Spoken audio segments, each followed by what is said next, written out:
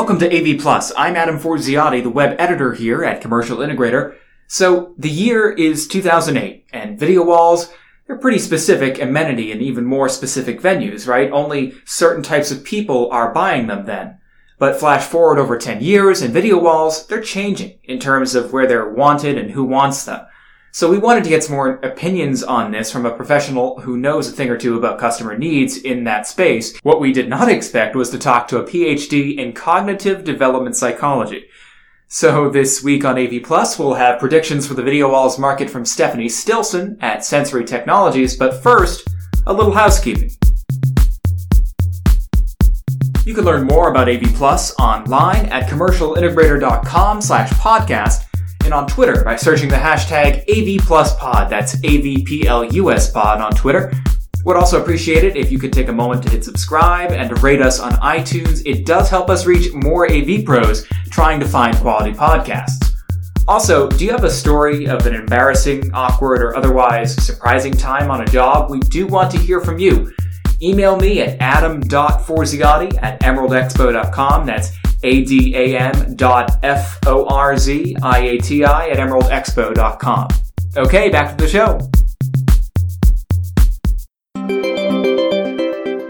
So like we said, video walls are now in more and more places that you wouldn't have expected them to be 10 years ago. But more importantly, they're being used differently. That's what Stephanie Stilson thinks anyway. She's an Embrace strategist for the integration firm Sensory Technologies. And it's the use of video walls in maybe a lobby where traditionally you might have found artwork. And now you see these dynamic displays that are there for a purpose, though. They're there to attract your attention, to bring people in, maybe to enhance occupancy rates. So we've seen more use along those lines. Learning environments, for sure. You know, moving a little bit away from perhaps the whiteboards to something that can be digitally interacted with. We had a client recently that put up a big video wall for two purposes. The two I just mentioned, really. One, to have that wow factor as students are on their admission tour. But when students weren't touring through their campus, it can be easily converted into a learning tool. So as an Embrace strategist, Stephanie tries to represent customers, researching, what they're actually trying to achieve with video walls, and, help the sensory tech team to consider the most important factors. Her background as a cognitive development psychologist helps her with that. Mostly I'm passionate about how technology empowers people.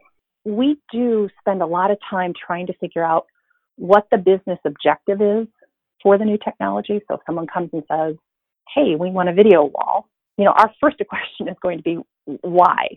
Convince me you need it. And we try to drive down to the point of asking, okay, today you're here. Here's your status quo.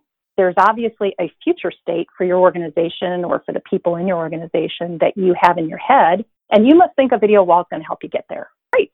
Let's talk about that. What is it about the video wall that really matters? And that's why when we talk about what types of customers want to use video walls, that's one way of asking the question. But I think the other way of asking the question could be, what are people hoping to achieve through the use of that video wall? And typically a video wall is used in my opinion, one of two ways. You're either trying to empower people that want to use the content on the video wall, or the video wall is intended to share messaging or content with people that are not necessarily inclined or intrinsically motivated to approach the wall, look at the wall, learn from the wall. It's one of those two bodies of individuals that you're trying to impact their behavior through the use of the video wall or through the exposure to the video wall. That's kind of how we approach our conversation. So in the first situation, you've got people that want to maybe see a lot of content at the same time. And the idea is that when they do that, they're going to be able to see a story differently. They're going to be able to learn something uniquely, like command and control comes to mind, right? A command and control center wants to be able to see a lot of stuff up there at the same time to make the critical decisions that they need to make. Those are people that are going to approach a video wall intentionally. I want to come up here, I want to either look at it, maybe I even want to touch the video wall. Those are examples of when someone might intentionally look at a video wall. But what about the cases where organizations need people to see things that they aren't otherwise seeing? Internal communication, right? We need people to read those HR messages that they don't want to read. And yet we need for them to see them, right? There's communication that needs to happen with individuals that aren't necessarily receiving the communication. So that's that other pool of people that I think benefit from large video displays or video walls. And we see more and more use of that internally. Here we can kind of push information to them, hopefully find a way to capture their attention so they will look at it and then sneak in some messaging that they may not be inclined to go pull on their own. We talk a lot about content and how savvy integrators should consider providing an actual end-to-end solution. So we wanted to ask Stephanie what she thought of integrators getting into the content game. It boils down to whether or not you want to meet the need of a client. Clients will tell you, what do I put on this video wall now that I have it? I have digital signage, but who's going to put that content up there? So there has to be conversations around that. You know, I often say content is king, but the strategy is its kingdom. We have to talk about what's going to go on that display, what's going to go on that video wall, really before you sell it. Otherwise, you're not going to have success. So there would be questions to consider for sure. You know, is the AV integrator willing to provide those resources around strategy and discovery so they can find out what the business objective is, and then guide the client similarly.